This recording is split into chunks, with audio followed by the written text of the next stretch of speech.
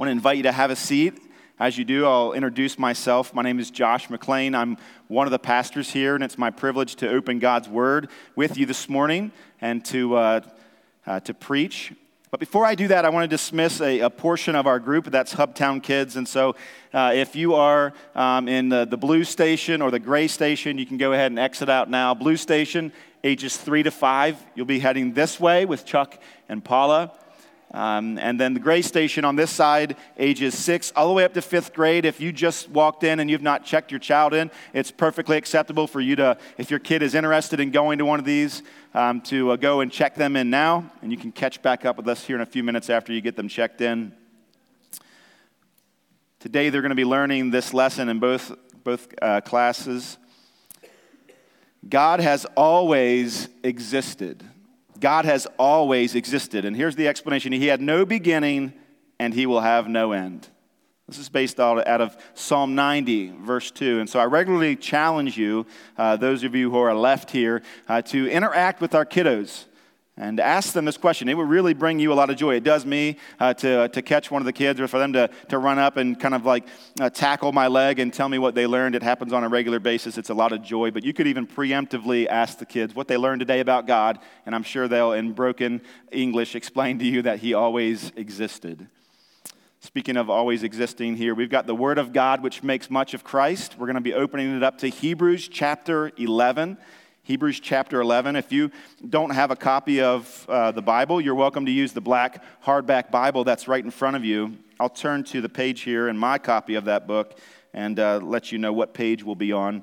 It looks like we're going to be on page 1195. So again, in the black hardback Bible in front of you, page 1195. We're going to look specifically at verses 20 through 21 there in chapter 11. Hebrews 11, 20 to 21. Let's see what the Word of God has to say. But before we do, let me ask you to do this exercise. If you're comfortable to do so, would you close your eyes just for a moment and picture a scene of profound significance? A room filled with hushed voices and tender embraces. Loved ones gather around the bed where a man, weathered by the weight of years, lies with a peace that surpasses understanding. In that room, we are witnessing together the convergence of faith, legacy, and the anticipation of what lies beyond. There, as we consider this loved one passing on, realize that it's Isaac. But it's also Jacob and Joseph. These 3 generations, these 3 forefathers, bound by a common bond of unwavering trust in God. Their years, few and evil, filled with challenges and disappointments. However, their faith propelled them forward, not only for their own sake, but for the sake of generations to come. You can open your eyes. Today, as we uncover the remarkable stories of these 3 men, I want to invite you to reflect on your own journey of faith and consider this morning with me the profound impact that you can have on the future generations of faith. And so let's step into that sacred room, if you will. Hebrews chapter 11, verses 20 to 21. The scriptures say this: by faith, Isaac invoked future blessings on Jacob and Esau. By faith, Jacob, when dying, blessed each of the sons of Joseph, bowing in worship over the head of his staff. And by faith, Joseph, at the end of his life, made mention of the exodus of the Israelites and gave directions concerning his bones. Let's ask God to bless the reading of his word this morning. Father, again, we pause. And we ask that you meet us here. We say this just about every week. There's not any level of wisdom or skill that will help us to understand this apart from the work of your Holy Spirit, whom we recognize is with us now. And Jesus, we pray in your name that we would understand this text. And as a result of understanding, that our hearts would be changed into men and women of faith. This is our prayer Amen.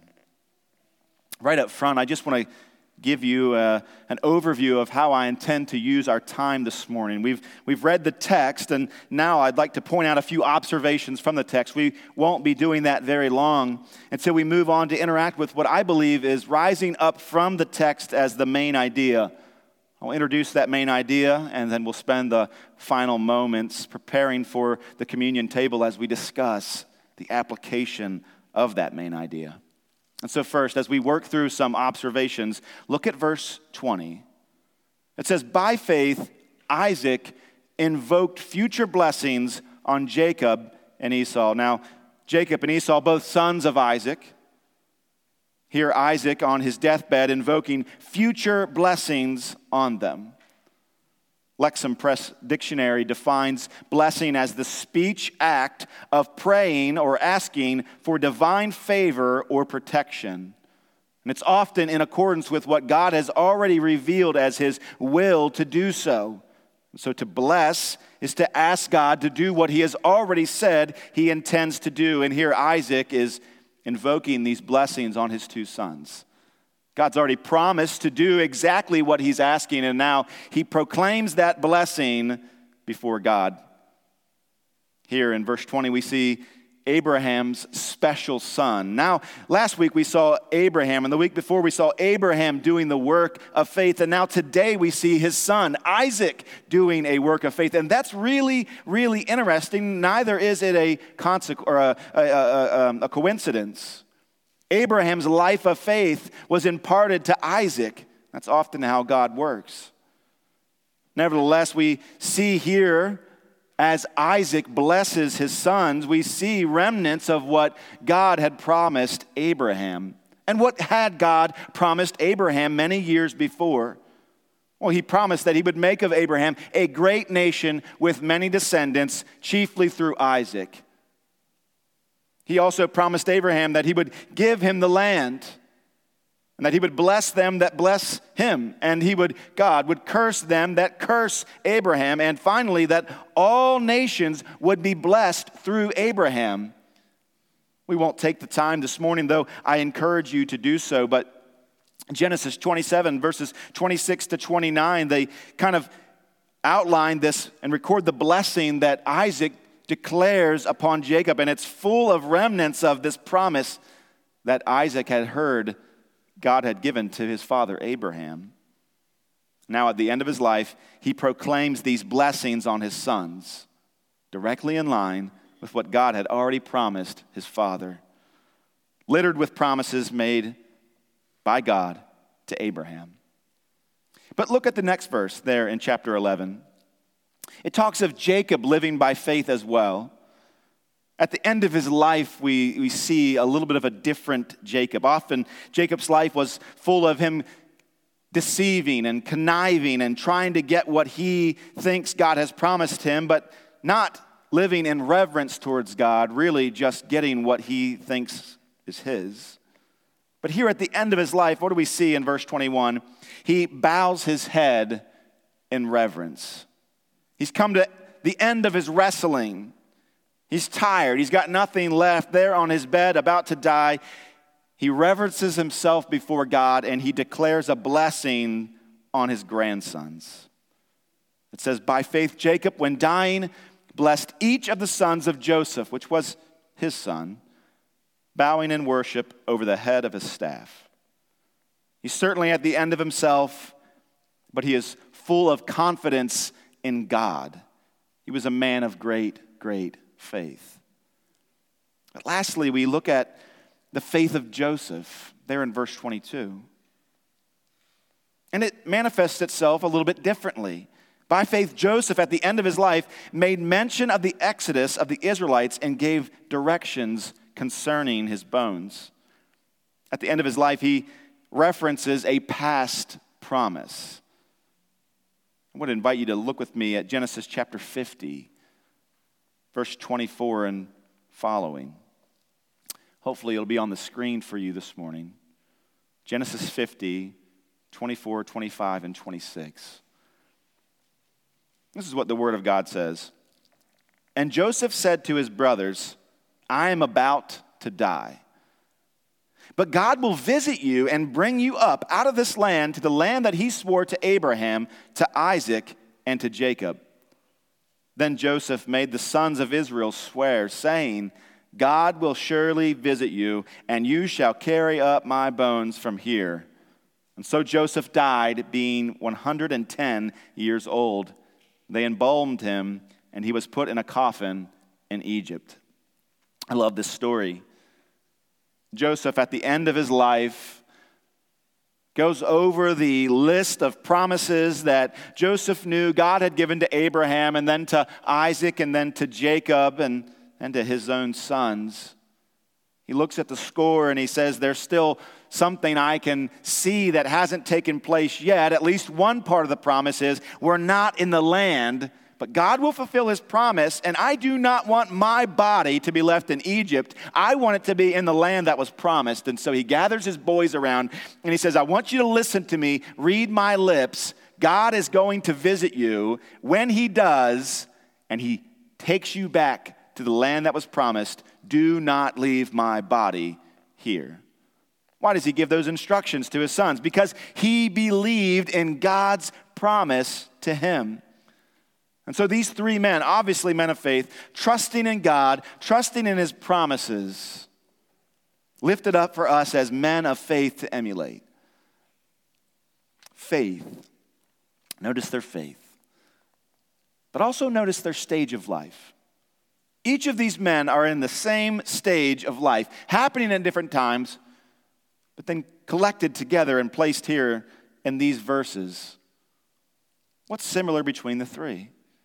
Well, look at verse 20. By faith, Isaac invoked future blessings on Jacob and Esau. Now, you can't see it in verse 20, but if you go back into Genesis, you can see that Isaac is on his deathbed. Isaac, the father of Jacob and Esau, he's in bad shape. He's bedridden. He's blind. And in that moment, he blesses Jacob according to the promise. He's about to die. But then look at verse 21. It says, by faith, Jacob, it's explicitly mentioned, when dying, he also gives a blessing. Clearly, Jacob reached the end of his life. And so we have Isaac, we have Jacob, and here lastly in verse 22, we have Joseph, explicitly mentioned in verse 22, at the end of his life. What do we notice? That these men were able to see past the grave. They were able to see past their own lives, the ending of their time here on earth. Instead of panic, instead of doubt, they're calm. They're forward-looking. They believe that God would provide. They believe that he would fulfill the promise, even if not totally in their lifetimes. Now, before we begin to discuss the utility or the application of this passage for us, I want to make one more observation from the text. Notice the generations that are included in these blessings. First, look at Isaac. Who does Isaac bless? Isaac blesses his sons, the next generation. But the second person in our passage, who does he bless? He doesn't bless his sons.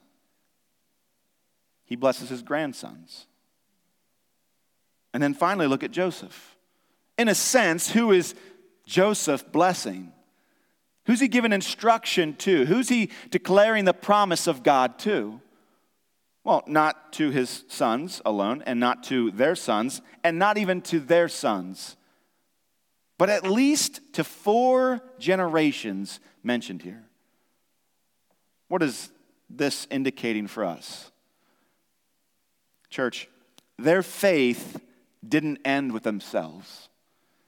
They were able to see past the end of their lives. By faith, they looked past their own graves and they made preparation for future generations of faith. And really, that's the main idea this morning.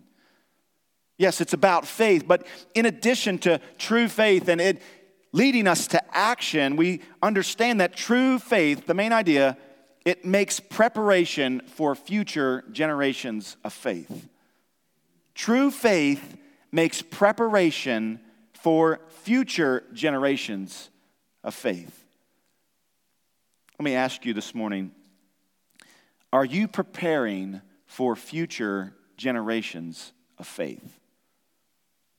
Are you preparing for future generations of faith? Well, you say, well, I didn't realize that that's what we were doing this morning. Well, you're in luck because I've prepared 3 suggestions for you, really from this text that I think would help us as believers in Jesus Christ to prepare for future generations of faith. And the first one I want to offer you this morning, the first suggestion, is that you yourself look past your grave. Look past your grave. The wise King Solomon said that it's better to go to a funeral than to go to a party, essentially. And it stands to reason that it might even be better to consider our own funerals this morning instead of the funeral of another. The Bible plainly tells each of us this morning that our lives will one day come to an end. There's not a one of us whose life here on earth will not end. These men, they came to the end of their lives, they came to the end of themselves, and they knew it was not truly the end. Though their part of the story was ending, they understood that life and the story of God's redemption amongst his people, it would continue. The promise would be fulfilled, but not in their lifetime. And that's such a challenging bit to swallow. You, like me, have come into this world naturally thinking that it is about you, that it is about me, and the truth is, it's not. That's one reason why life can be so difficult for many of us, because it's a hard lesson to learn. Even after we start our new lives in Christ, there's a leftover part of us, this selfish flesh that desires to continue to view every single thing that we experience, every part of our own timeline, as if we are the center, we are the interpretation of all of the things that take place. But our text confronts us in that state with a much-needed mindset shift. If I could offer it gently to you this morning, God's promises may include you, but they are not primarily about you. God's purposes in this life are not primarily about you. You say that, well, that's contrary to the gospel that I've heard before. Well, you're not reading, maybe the gospel that you've received is not the gospel that God declares. The good news is that God has reconciled sinful man to himself to bring himself much glory. Christian, you're in the covenant family of God, and you are loved, and simultaneously, this is not your story. Jake, Jocelyn, Galatians 2:20 says this to you this morning, and to the rest of us who are in Christ. I have been crucified with Christ. It is no longer I who live, but Christ who lives in me. And the life that I now live in the flesh, I live by faith in the Son of God, who loved me and gave himself for me. Jake, Jocelyn, understand that you, in a sense, died with Christ on the cross. And while you currently live, it is Christ who lives in you. Your lives and the lives of all the other Christians do not belong to us. They belong to Jesus. This is what the Word of God teaches us. And so look past your own lives. Look past your own graves. And as you do, live without despair. Often at the end of our lives, we ask the question, what's the use? It's all over. My life's been short and evil, as Jacob says. Few and evil have been the years, he says, and not to be compared to that of my fathers and his fathers. Don't live in despair as you come to the end of your life, or even as you consider the end of your life, though you may have much time between now and then. Realize that it's not about you. And as you do, you'll escape despair. Brothers and sisters who are closer to that celestial city, your journey has brought you to the river's edge, and you can't see much more between you and that river. Don't give up at the end of your life. Recognize that Part of the purpose of your life is to make preparation for future generations of faith. Don't be surprised when your time is up and now you're the one blessing the children before you sleep for the last time. That's part of your purpose. Literally, to allow Christ to live through your resurrected body and allowing you to make preparation for future generations of faith. If we're to look past our own grave, we're not going to live for ourselves. Remember, your life is not your own. You have been bought with a price. You belong to King Jesus. Our faith delivered to us, it will be passed on to our children and to our children's children until he comes. Faith allows us to think this way. It allows us to look past our own lives. We can look past the grave to the promise of God, because really, true faith doesn't just carry you to the grave so that you can give up. True faith carries you past the grave. It bears you up through the grave. This is what true faith does. So there needs to be a mindset shift. The purpose of your life is not for yourself, and it doesn't end with you, brother, sister. Look beyond the grave. It's a mindset shift. You say, Pastor Josh, this is how I'm to think this morning. In order to make preparations for future generations of faith, this is how I'm to think, but what am I to do in order to make preparations for future generations of faith? I think this way, but what will that lead me to do? Here's my second suggestion. Leave an inheritance. Leave an inheritance. Look with me at Proverbs 13, verse 22. Proverbs 13, verse 22. The scriptures say this: a good man leaves an inheritance to his children's children, but the sinner's wealth is laid up for the righteous. A good man leaves an inheritance to his children's children, but the sinner's wealth is laid up for the righteous. There's a lot being said here, but one of the points that we could really draw out of this proverb is this: that as God blesses a good man, that good man considers the next generation and the generation after him. Whereas the ungodly, the unfaithful, they spend it all and they mismanage their wealth on their own lusts. The sinful man, also in a sense blessed by God, having his own wealth, spends it on himself, loses it, and in the end, he has nothing to give to his children nor his children's children. The call to leave an inheritance is the next logical step to the one who sees past the grave. You see, instead of divvying up and scheduling out your resources so that you have just enough to die comfortably, instead of that, consider how you can harness every bit of what you can to be spent for Christ in your life now, and whatever's left to be left for the cause of Christ. Speaking concretely, have you considered where your wealth goes when you leave this world?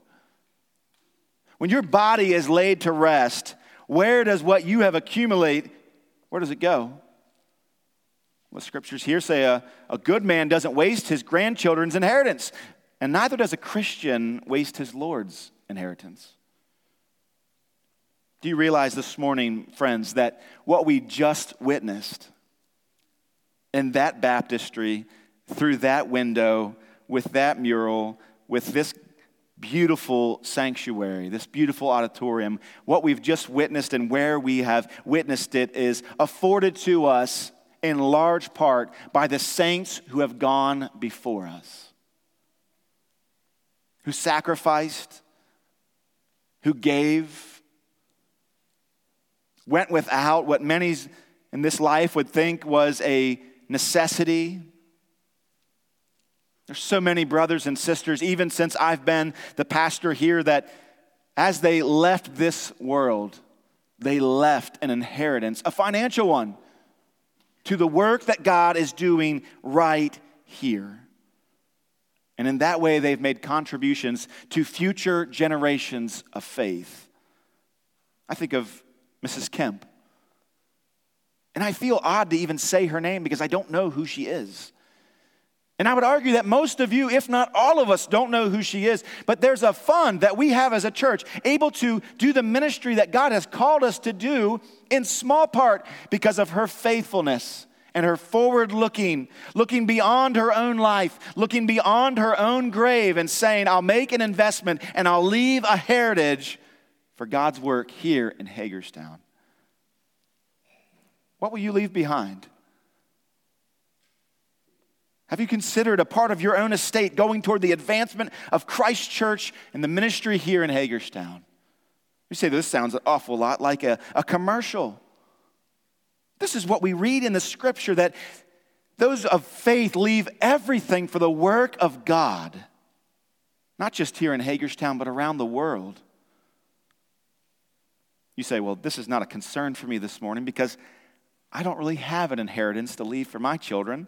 I don't have 2 pennies to rub together, and so maybe this has nothing to do with me. If that's you here this morning, allow me to offer some correction for you. You might think, like me, that you don't have much to give your children. Have you ever thought about the fact that the word inheritance is related to the word heritage? It's the same root. Inheritance and heritage. I doubt, children, that I'll have much to leave you. Of course, you probably know that. You can fight over my collection of tools. I know you'll be excited about that. But I plan to leave you much more than just a set of outdated tools that are worn out. I plan to leave you a heritage, a rich heritage of faith. And you can do the same thing. And church, you can do the same thing. This is exactly what we see the patriarchs of faith doing in this passage that we've just looked at. Consider with me, what did Isaac leave behind for Jacob? What did he leave? Well, we could say it was sort of a tattered IOU that he got from his father who got it from God. IOU, the promised land. That's what Jacob left, or was left by Isaac. And what if Jacob handed down to Joseph's sons? Really, it's the same IOU, now more dilapidated, more broken down. Jacob says to his grandsons, he says, don't let the tattered edges mislead you, boys. That signature at the bottom belongs to Yahweh. He has promised. He's good for it. That's what he leaves to his sons. A reminder of the promise. And it's the same thing with Joseph. Joseph reminds his sons and his sons' sons and their sons about a moving day that's been scheduled some 400 years in advance. He doesn't leave much in the way of riches, but something magnificent nonetheless. Brothers and sisters, we are commanded, like these forefathers, these patriarchs, to leave an inheritance of faith and of faithfulness. Deuteronomy chapter 6, verse 7 instructs the people of the promise in this way.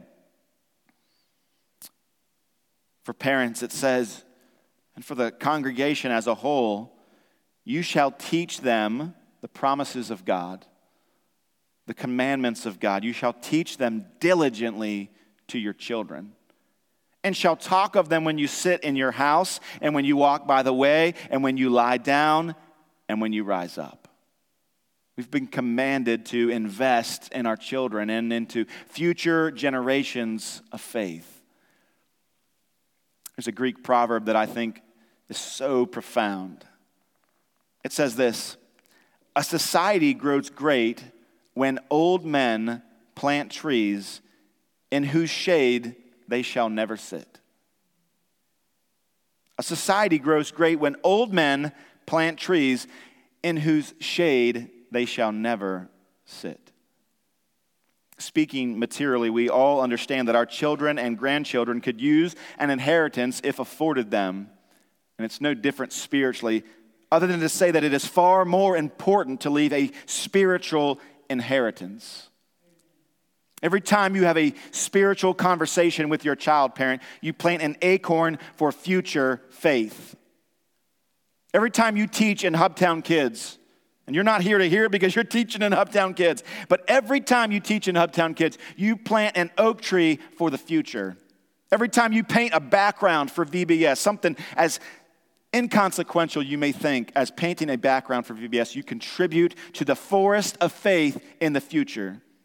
Every time you volunteer in the nursery and you hold a baby that seems to be inconsolable, you're planting a towering oak tree for the future. one that the Greeks say you may never sit under, and one that the Word of God says you will sit under with, alongside those you planted the tree for. Church, if we could look with eyes of faith toward the forest that we are planting as a local church, if you could see it right now, it's incredible. Only see it with faith and don't lose heart. Can you see that forest that we're planting? Can you see it now? Look beyond the grave, church. Leave an inheritance. And finally, how do we prepare for future generations of faith? We declare and protect the promise. We declare and protect the promise. Isaac and Jacob, they blessed their sons. And in that blessing, what are they doing other than making a declaration and a protection of that declaration? They're drawing a line in the sand. They're making a clear statement to their children. Boys, God has promised and He is faithful. Trust in Him. Expect in Him. He'll fulfill the promise, is what those fathers were saying. Regarding Joseph, he instructed his family in accordance with the promise. It was also a declaration. But here's what I love about Joseph's story. And if you can just kind of use your imagination as you read Joseph's story. He demanded that they swear that they would carry his body to Canaan land, the promised land. Can you imagine Joseph at the end of his life? We don't know what he looked like or how he spoke, but we've met those older gentlemen in our own lives, maybe our own grandfather, and maybe you could describe him as cantankerous or at least persistent. Swear, boy, swear. You'll take my body to the promised land when God takes you there. We swear, Grandpa, that we will take your body if God comes. If God comes, no, when? Say it with me, swear with me. When God comes, you'll take my bones to the promised land. What's he doing? What's Joseph doing as he makes his children swear? He's declaring a promise, and he's protecting that promise. You better believe for the next 100 years, every time they saw the tomb of Joseph, that they knew what that was. And if they didn't, Grandpa, whose tomb is that? Well, that's your great-great-great-grandfather, Joseph.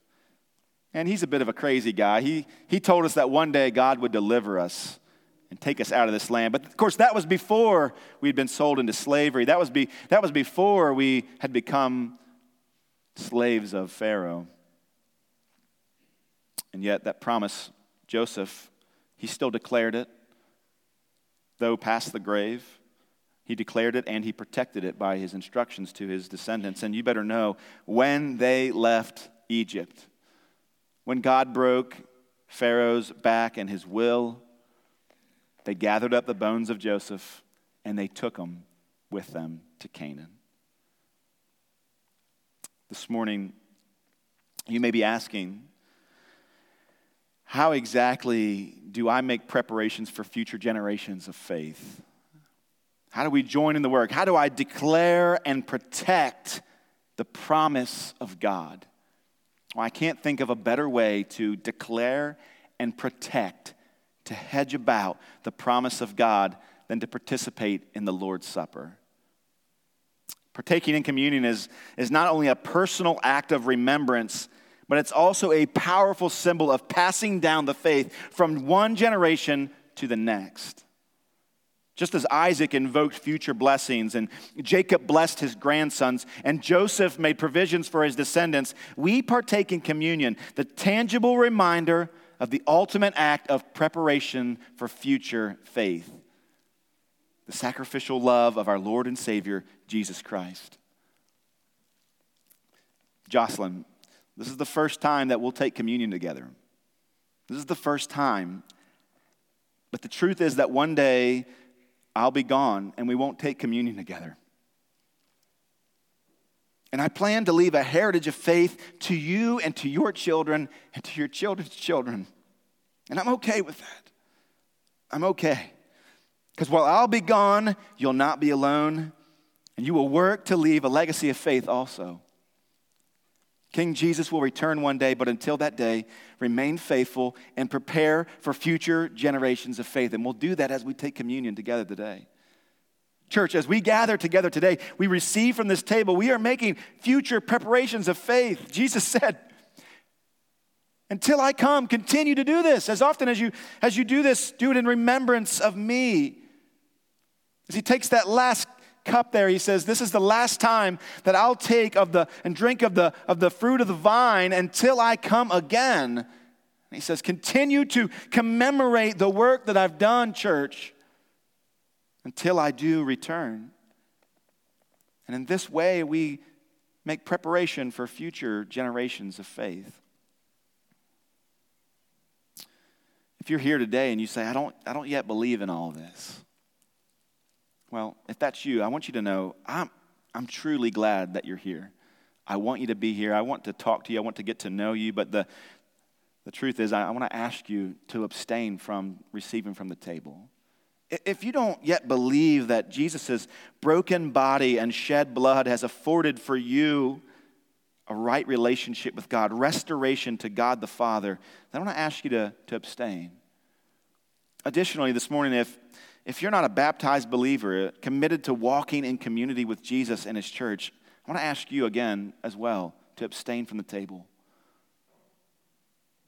Before we receive from the table, I want to ask you, though, to take a moment and examine your own heart. I want to invite you to confess any sin that you're holding on to this morning.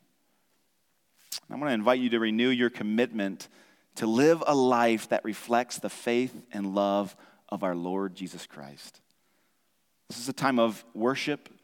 This is a time of joy. This is a time of confession and repentance and restoration in the church. And I want to invite you, as the music plays now, to reflect on the meaning of the body and the blood and what it has afforded for you. So church, would you do that now? Would you spend time in prayer?